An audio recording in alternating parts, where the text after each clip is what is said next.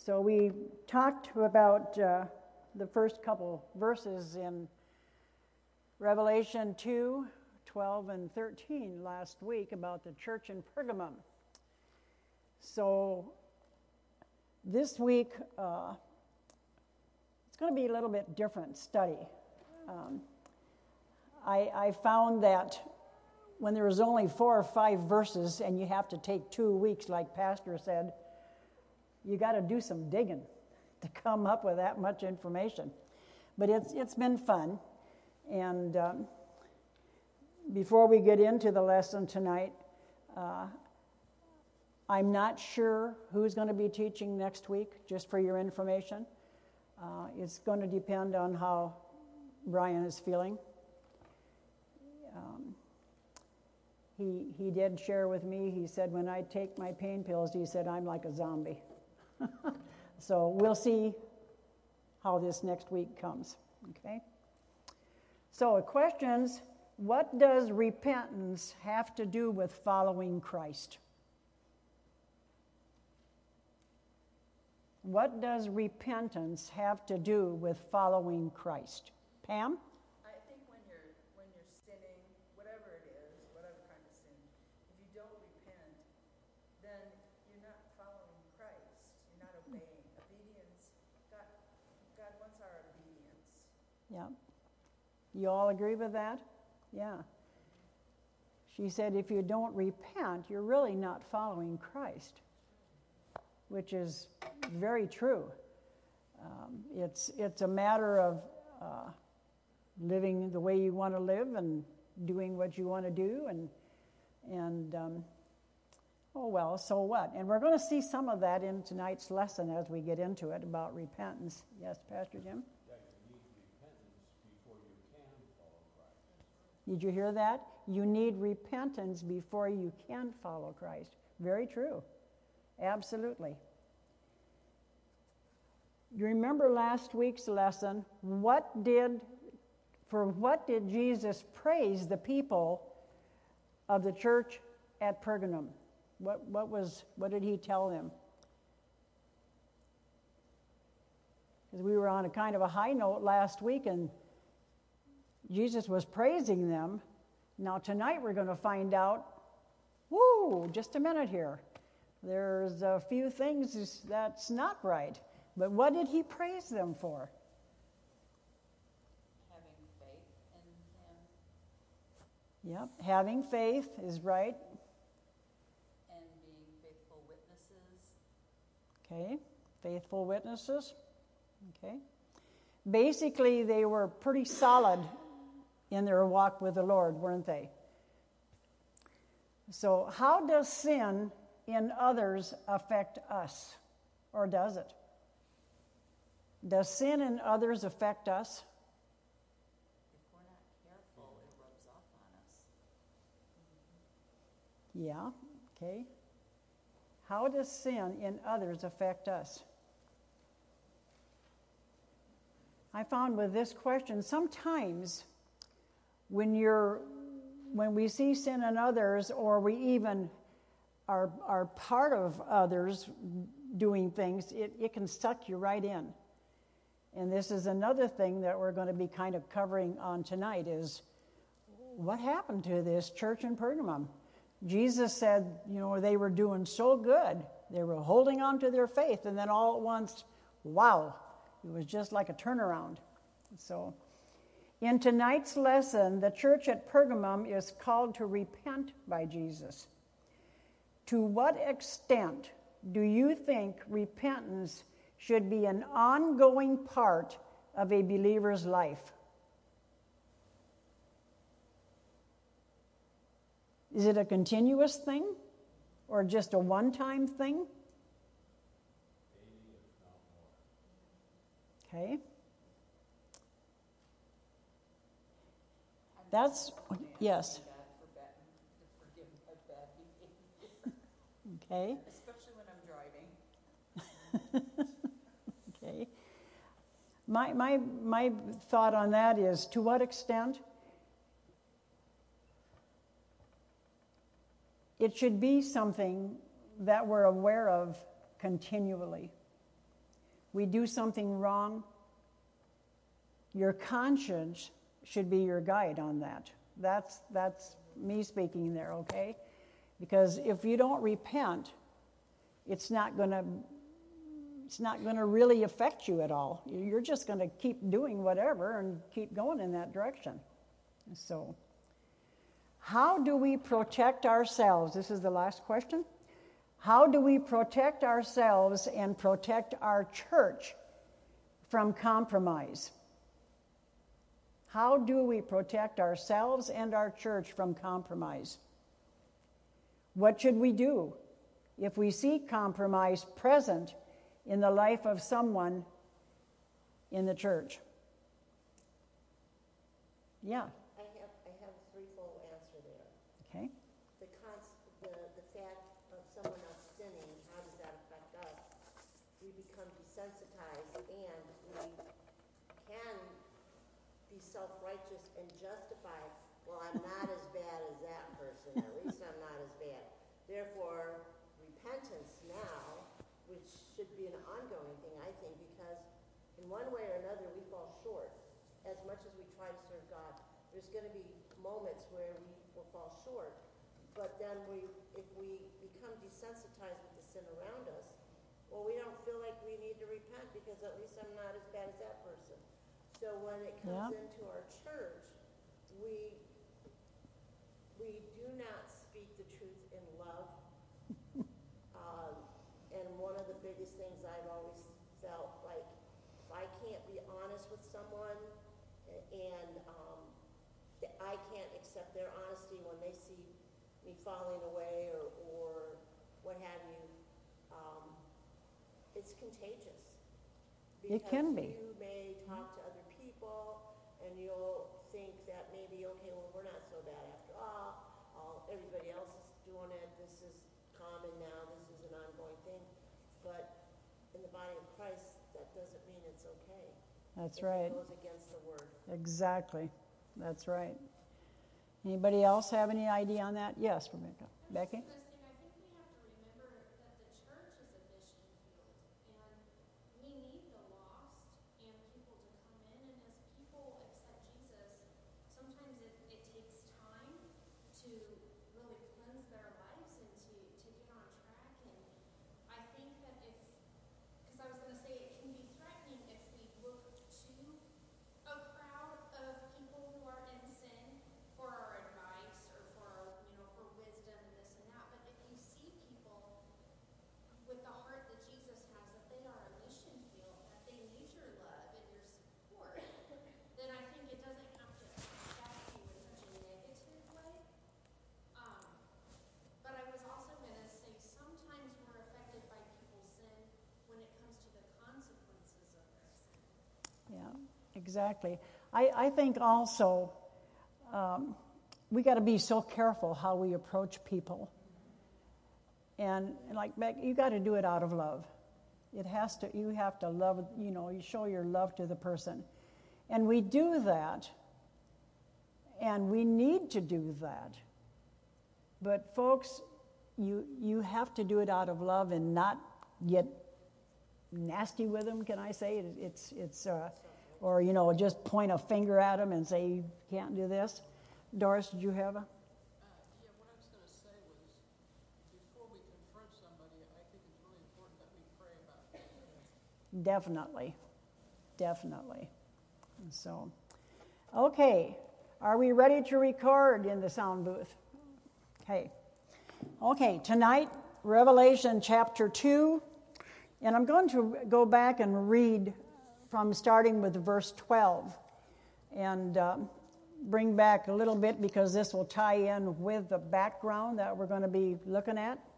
So verse 12, to the angel of the church in Pergamum write, these are the words of him who has the sharp, double-edged sword.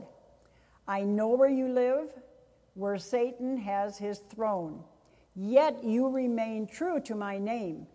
You did not renounce your faith in me, even in the days of Antipas, my faithful witness, who was put to death in your city, where Satan lives. Verse 14, nevertheless, I have a few things against you. You have people there who hold to the teaching of Balaam, who taught Balak to entice the Israelites to sin by eating food sacrificed to idols and by committing sexual immorality. Likewise, you also have those who hold to the teaching of the Nicolaitans. Repent, therefore, otherwise I will soon come to you and will fight against them with the sword of my mouth. Verse 17, he who has an ear, let him hear what the Spirit says to the churches. To him who overcomes, I will give some of the hidden manna. I will also give him a white stone with a new name written on it, known only to him who receives it. So last week we looked at, like I said, verses 12 and 13. And Pergamum was a large, if you remember, it was a large city. It was a wealthy city. And it was the capital of Asia Minor. It was about 45 miles northeast of Smyrna. And it boasted of having the largest library in the Roman world outside of Alexandria's, which was in Egypt. It had over 200,000 scrolls in the library. Animal skins, if we remember, they used to write on parchment that would get old and it would disintegrate. And so they developed where they used animal skins and processed those to write on, which then lasted for a long, long time. So they were known for that. Pergamum was the home of a lot of pagan worship. Having several temples, idolatry was very heavy there. It had a temple to Augustus Caesar, and the city was loyal to Rome. Pergamum was known for its worship and defense of the Greek pantheon. There was a huge temple to Zeus on the Acropolis, and if you remember, it was up on a hill about 1,000 foot up, and it had a flat surface. And on top of that hill, then on that flat surface, there was this huge temple, and it overlooked the whole city, and it was shaped like a throne. Okay? Remember, Jesus said to them that Satan's throne was there. They did not go through persecution like the church at Smyrna, and the courage of their faith was evident. They stood boldly for Christ. Antipas, a believer, gave up his life for his faith. He paid the supreme price for not compromising. So Pergamum, for the most part, was faithful. But we now come to verse 14, and Jesus is telling them, but I have a few things against you. Because you have there some who hold the teaching of Balaam. And then verse 15, it says, you also have some who in the same way hold the teaching of the Nicolaitans. What is he saying to them? This is what I have against you. You have these people there who believe in false things, and you are allowing it. You are not dealing with it. You are allowing them to feel comfortable. He says, I have a few things against you, namely two things. The one, because you have there who hold to the teaching of Balaam, and number two, I am blaming you. You are holding to the teachings of the Nicolaitans. It is your responsibility. You are not putting them out of the church. And that's a pretty strong word. He says, you are not putting them, you're not doing anything about it. You're just allowing it. So you're not dealing with it. It wasn't a question of their denying the Lord's name. They would not do that. But it was not a question of denying their faith. It was a question of being soft and tolerant to these teachings. There are some in your church who have wed the world, and you are allowing them to feel comfortable. Thus, Jesus brings a word of condemnation to the church. So we're on the third part tonight, condemnation to Pergamum church there. It's verse 14. It says, nevertheless, I have a few things against you. You have those that are listening to the teaching of Balaam and the Nicolaitans. What is the teaching of Balaam? Of the teaching of the Nicolaitans. In the Hebrew and the Greek, the words mean the same. So we really don't know if this was two different groups. Some commentaries relate it as two separate groups teaching about the same thing, and other commentaries say they're the same and one only one was named the Nicolaitans, and we really don't know for sure. Balaam means to conquer people, and the Nicolaitans from the Greek means to conquer people. So their meaning was the same. Balaam. So the next few minutes, we're going to be looking at what is written in Scripture about this man named Balaam, which is found in Numbers. You start with Numbers 22 through 25, chapters 22 through 25. We can ask, who is this man called Balaam? We are first introduced to him in Numbers 22. Israel, God's people, had traveled from Egypt and were now camped in the plains of Moab, which was opposite of Jericho. Okay? The king of Moab was a man called Balak, and he had been keeping track of Israel's movement and had learned what they had done to the Amorites, and Barak and his people, they were terrified of Israel, and they wanted them to be gone, and they wanted them cursed. Well, Balaam was known for his prophetic gifting, and he was called upon by Balak to curse Israel. Balak wanted to have Balaam curse Israel so then that they would become weak. Then Balak would attack them, and he would drive them out. He had it all planned. He knew that because of Israel's size, he had no way of defeating them unless they were first cursed. So he dispatched his elders to visit Balaam with a proposal. If Balaam would curse Israel, he would be rewarded financially. When Balaam heard the offer, he sought the mind of God. Well, everything seems to be going pretty good so far. In no uncertain terms, he was told not to go with Balak's elders and not to curse Israel because God had placed his blessing up on them. Well, when Balak was informed of Balaam's answer, he sent a second delegation. He was pretty determined to have Israel cursed. And not only that, but he gave Balaam a better offer. It was more than the first time. They pleaded with Balaam to accept the offer and begged him not to delay.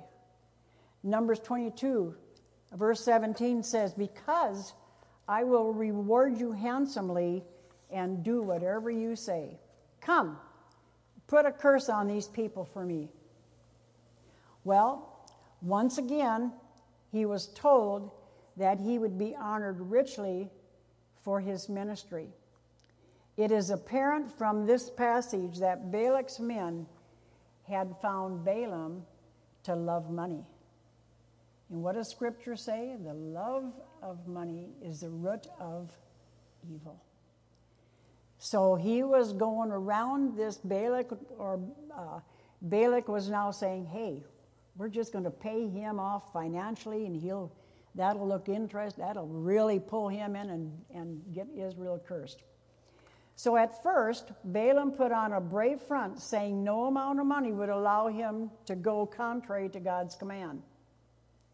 But he detained the men for the night, saying he needed to pray about the situation.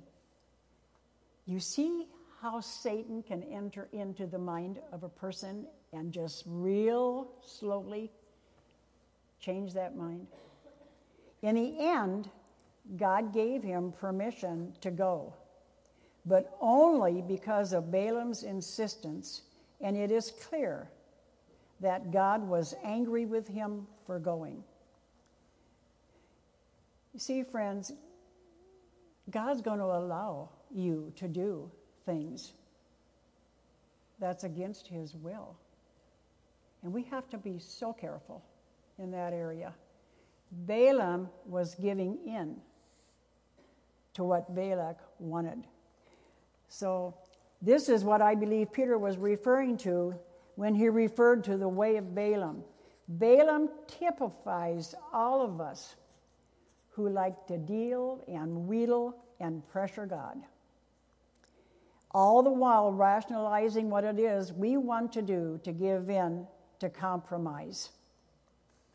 We go our way as opposed to God's way. And how often God permits us to have our own way, but the end is the way of death. Proverbs 14, verse 12 says, "There is a way that seems right to a man, but in the end it leads to death." Many of us recall the story as Balaam rides on his donkey to deliver his message to Balak. And the angel of the Lord stands before him, blocking his path. Remember that? Eventually, Balaam's eyes are opened, and he sees the angel before him. God speaks to him and says, "Why have you beaten your donkey these 3 times? I have come here to oppose you, because your path is a reckless one before me." When our way is contrary to God's word, revealed will, we too are heading in the way of Balaam. The way of Balaam gives place to the error of Balaam. Jude 1, verse 11 says, "Woe to them, they have taken the way of Cain, they have rushed for profit into Balaam's error, they have been destroyed in Korah's rebellion." The word error, E-R-R-O-R, error, used here is the Greek word for deception, delusion, fraudulence, and to wander. Balaam's insistence on having his own way opened him to deception and error. We are no different in that every one of us is susceptible to wandering from the truth. Balaam had allowed himself to follow a false line of reasoning. He did so because he wanted the huge purse of money that they were offering him. And so from one statement the Lord made to him, approval to go with the Moabites, he followed false reasoning until he had deceived himself into thinking that perhaps God would not mind so much after all if he cursed the people of Israel. Balaam is giving several chances to repent.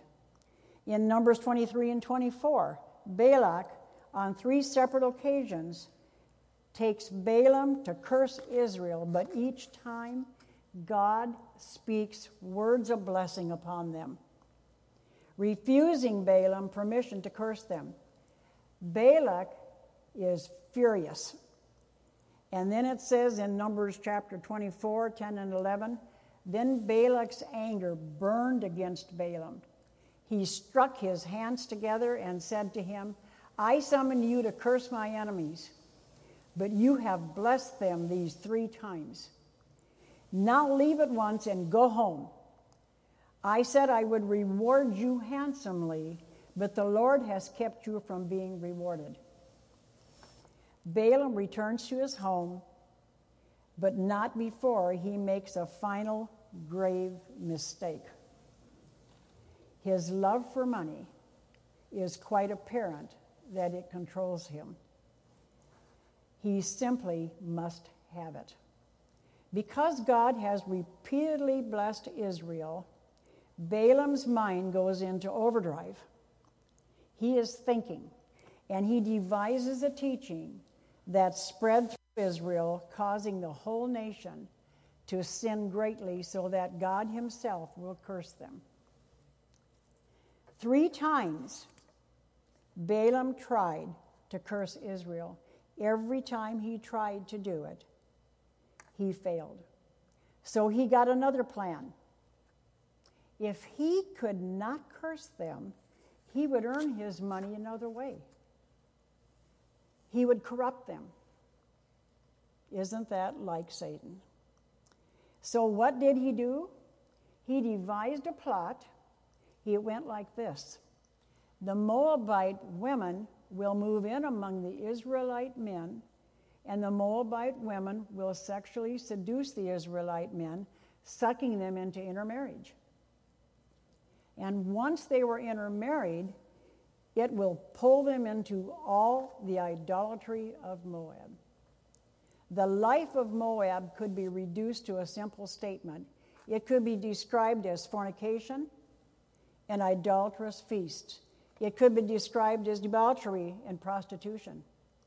And so Balaam tried to work his plot and have the women of Moab seduce the men of Israel into intermarriage, and then he could bring Israel into a blasphemous union with Satan and idols and fornication, and that then would debase Israel. That would destroy their power. And you know what? It worked. The doctrine of Balaam is the teaching that the people of God can intermarry with a heathen and thus will become what the heathen are. There were some people in the Pergamum church saying, it is okay to intermarry. It's okay to intermingle with the pagan system. We are not to be separate. We are not to be aliens. We are to intermarry with unbelievers. We are to get involved in life around us, mixed in the old patterns, the old morals, or the lack of the old adultery with the new Christianity. In other words, it was okay to do both. They could live a sinful life, but it was all right because we're Christians. Friends, we have the same thing happening today. We make excuses. Just like the people in that, some of the people in that Pergamum church. It's okay. It's not going to hurt because we still believe in God. It's all right. God absolutely condemned such a union in Israel, and here the Lord condemns such a union in Pergamum church. We are reminded in 2 Corinthians 6, verse 14, do not be yoked together with unbelievers. For what do righteousness and wickedness have in common? Or what fellowship can light have with darkness? But here there were some people in this church saying, I'm a Christian, and I can worship idols. It's okay. It's all right. You can be a Christian and commit fornication. That was their thinking. Because recall, there was many, many, many temples in Pergamum, and it was idol worship. Fornication was a big thing going on. So there was Christians in the church doing this very thing. These Christians, it's okay, we can go to the orgies. There's nothing wrong with that. Go to the festivals, go to the feasts, and still come here and pay your homage to Jesus. Doesn't work that way, friends. And the saints in the church were doing nothing about it. James 4 says, friendship with the world is enmity with God. Friends, there can be no compromise. So in this church at Pergamum, nothing was being done about those involved in this type of living. People were eating things sacrificed to idols. They were committing acts of immorality. In Acts 15, the Council of Jerusalem sent out a message to the churches and said, don't eat things offered to idols. it sucks you back into idolatry. It conjures up all the old life patterns. And the council also said to stay away from all immorality. But here, there were some in this church who even were taking part in public orgies that went on into pagan life. When God sees this blatant display of idolatry and immorality, he releases judgment. And the Bible talks about some 23,000 men died in a plague. What is the teaching of Balaam? It revolved around the idea that because they were blessed, covenant people of God, they could not be cursed. Well, since you are a Christian, you can live like you want to live. And you won't lose out with God. It appears that in order to mislead Israel, Balaam informs them that God will not allow him to curse them. The reason, he said, is because God has blessed them. Therefore, because of his covenant of blessing, they had no need to fear any judgment with regards to their conduct. Wow. The false security this gives the Israelites then becomes the basis for their accepting the Moabites' offer to join with them in their sexual perversion and idolatry. Paul, in writing to the Corinthian believers, cites this specific episode in Israel's history as being one of the reasons that they failed to enter the promised land.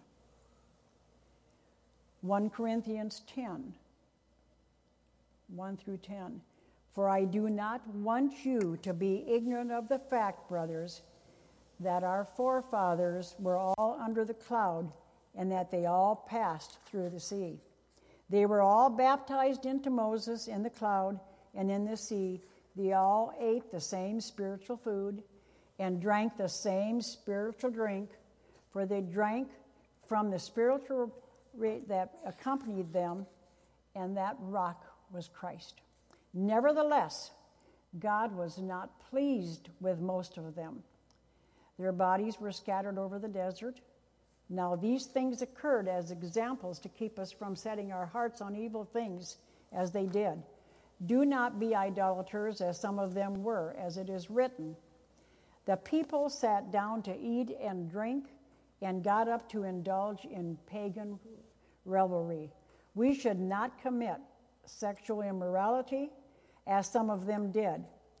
And in one day, it says here, the 23,000 of them died. We should not test the Lord as some of them did and were killed by snakes, and do not grumble as some of them did and were killed by the destroying angel. Then he adds in verses 11 and 12, these things happened to them as examples and were written down as warnings for us, to whom the fulfillment of the ages has come. So if you think we are standing on firm ground, be careful that we don't fall. Then there is another thing that Jesus has against them. You also have some who in the same way hold the teachings of the Nicolaitans. The phrase "in the same way" is important because the teaching of the Nicolaitans led to the same behavior. The Nicolaitans were comparable to those who were following Balaamism. It was basically the same. Apparently, this teaching had advocated a mingled lifestyle. In verse 16, the Lord called this church to repentance with a sharp warning of judgment with a sword out of his mouth, suggesting that the judgment is based on the truth of his word. Remember, the sword, we talked about that last week, double-edged sword, is what? The word of God, okay? The double-edged sword symbolically represents the twofold ability of the Word of God to separate believers from the world while at the same time to condemn the world for its sin. Worldly thinking must be dealt with positively and quickly, or it eats into our lives individually and corporately. Worldliness eats deeply into our viewpoint of life and what we expect from it. It then impacts our values, and then our priorities, and then our pursuits. In Numbers 22, it says, "The Lord opened the eyes of Balaam, and he saw the angel of the Lord standing in the way with his drawn sword in his hand." And you know what Balaam did? He bowed all the way to the ground. The Lord pulled a sword on Balaam, and the Lord will come with a sword against a compromising church, one like the church that was in Pergamum. They were a compromising church. You have to judge error. You have to keep the church pure. Then finally, the counsel in verse 17. "He who has an ear, let him hear what the Spirit says to the churches," which is a long way of saying, listen. Don't miss this. You've got to hear this message. And it is the Holy Spirit inspiring it as John writes it, as Christ gives it. And then this counsel is wonderful. To him who overcomes. To him who overcomes. We hear that phrase after every study of the church, of the 7 churches. To him who overcomes. Who is an overcomer? Who is that?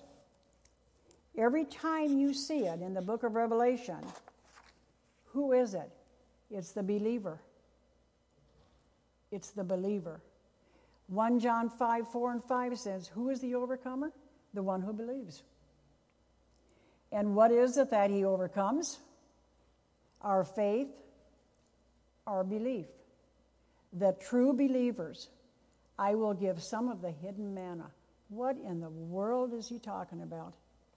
We've heard about manna, haven't we? What is the hidden manna? We all know that the manna was supplied when they were going through the trip, and they, what's that stuff? What is that? When they looked down and seen all this laying on the ground. What is that? It was the food that God supplied to the children of Israel when they were in the wilderness. It is striking how they got the name manna. When the food fell on the ground, the children of Israel came. They looked at it in the morning and they said, "What is it?" And in the Hebrew, it means manna. Okay? Very simple. Literally, it means manna. When they said, "What is this?" Once Israel entered the promised land, what happened? The manna ceased. And they lived off of the fruit of the land. But they kept a little pot of manna. The Jews did by command of God, and they put it in a little gold pot, and it was kept in the holy place, in the tabernacle, and later the temple. When Jerusalem fell to the Babylonians in 586 BC, that pot of manna disappeared. And I found this interesting. The tradition had it that the prophet Jeremiah, who was living at that time, took the pot of manna and hid it, and only the Messiah knew where it was. And when the Messiah comes, he would give his people the hidden manna. Just a little side note, and several commentaries had made note of that. I thought, I never heard that before. So probably this is what the Lord had reference to saying, "I am the Messiah, and I have said to you, I am the bread of life." Jesus says, I am the bread of life in John 6, verse 51. And then he says, and I will give him a white stone. What in the world is the white stone referring to? Well, we really don't know for sure. There are many thoughts on what it is, and this is perhaps the most difficult to interpret of all the rewards mentioned in chapter 2 and 3 because of the various uses of white stones and because no other passage tells us anything about the white stones. Judges, way back then, judges used to use stones to determine a verdict, and they would place a white and a black stone in an urn. And if a white stone came out, it meant acquittal of all the charges. Or it could mean a precious stone like a diamond that corresponds to the Urim and the Thummim worn by the high priest. Remember, they had the stones across here? It could refer to that and would speak of special priestly prerogatives and access into the very presence of God. Also, in John's day, there were special stones given which entitled the bearer special hospitality and friendship. As you can see, there were many customs and several possibilities for the meaning of the stone. Whatever it clearly symbolized special blessing and privilege that will be given to those believers who overcome the influx of the world in their lives. A name which no one knows. Here, the Lord promises us a special name. It says that there's going to be a name written on that white stone. Why? It could show intimacy in God's personal love and concern for each one of us, a special reward for believers who overcome. It is just between God and you. Wow. This name describes our special relationship and our character. When the Lord looks at us and gives us this new name, which no one else knows but you and God, that's it. You can be sure it is going to be a good name. The one who knows, the person who receives it. So friends, we're all going to get a white stone with a special name written on it. This is how personable it is. I'm not going to know yours, and you're not going to know mine. It's between you and God. So in closing of all this, we do not want to be a compromising church.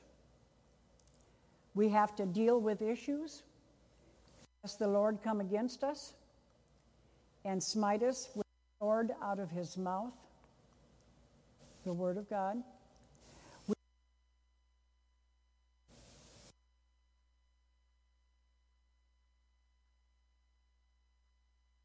What we know to be true.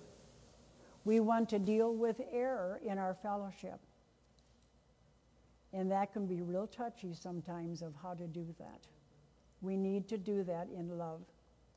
We want to be a true church. We want to be the true believers. The overcomers.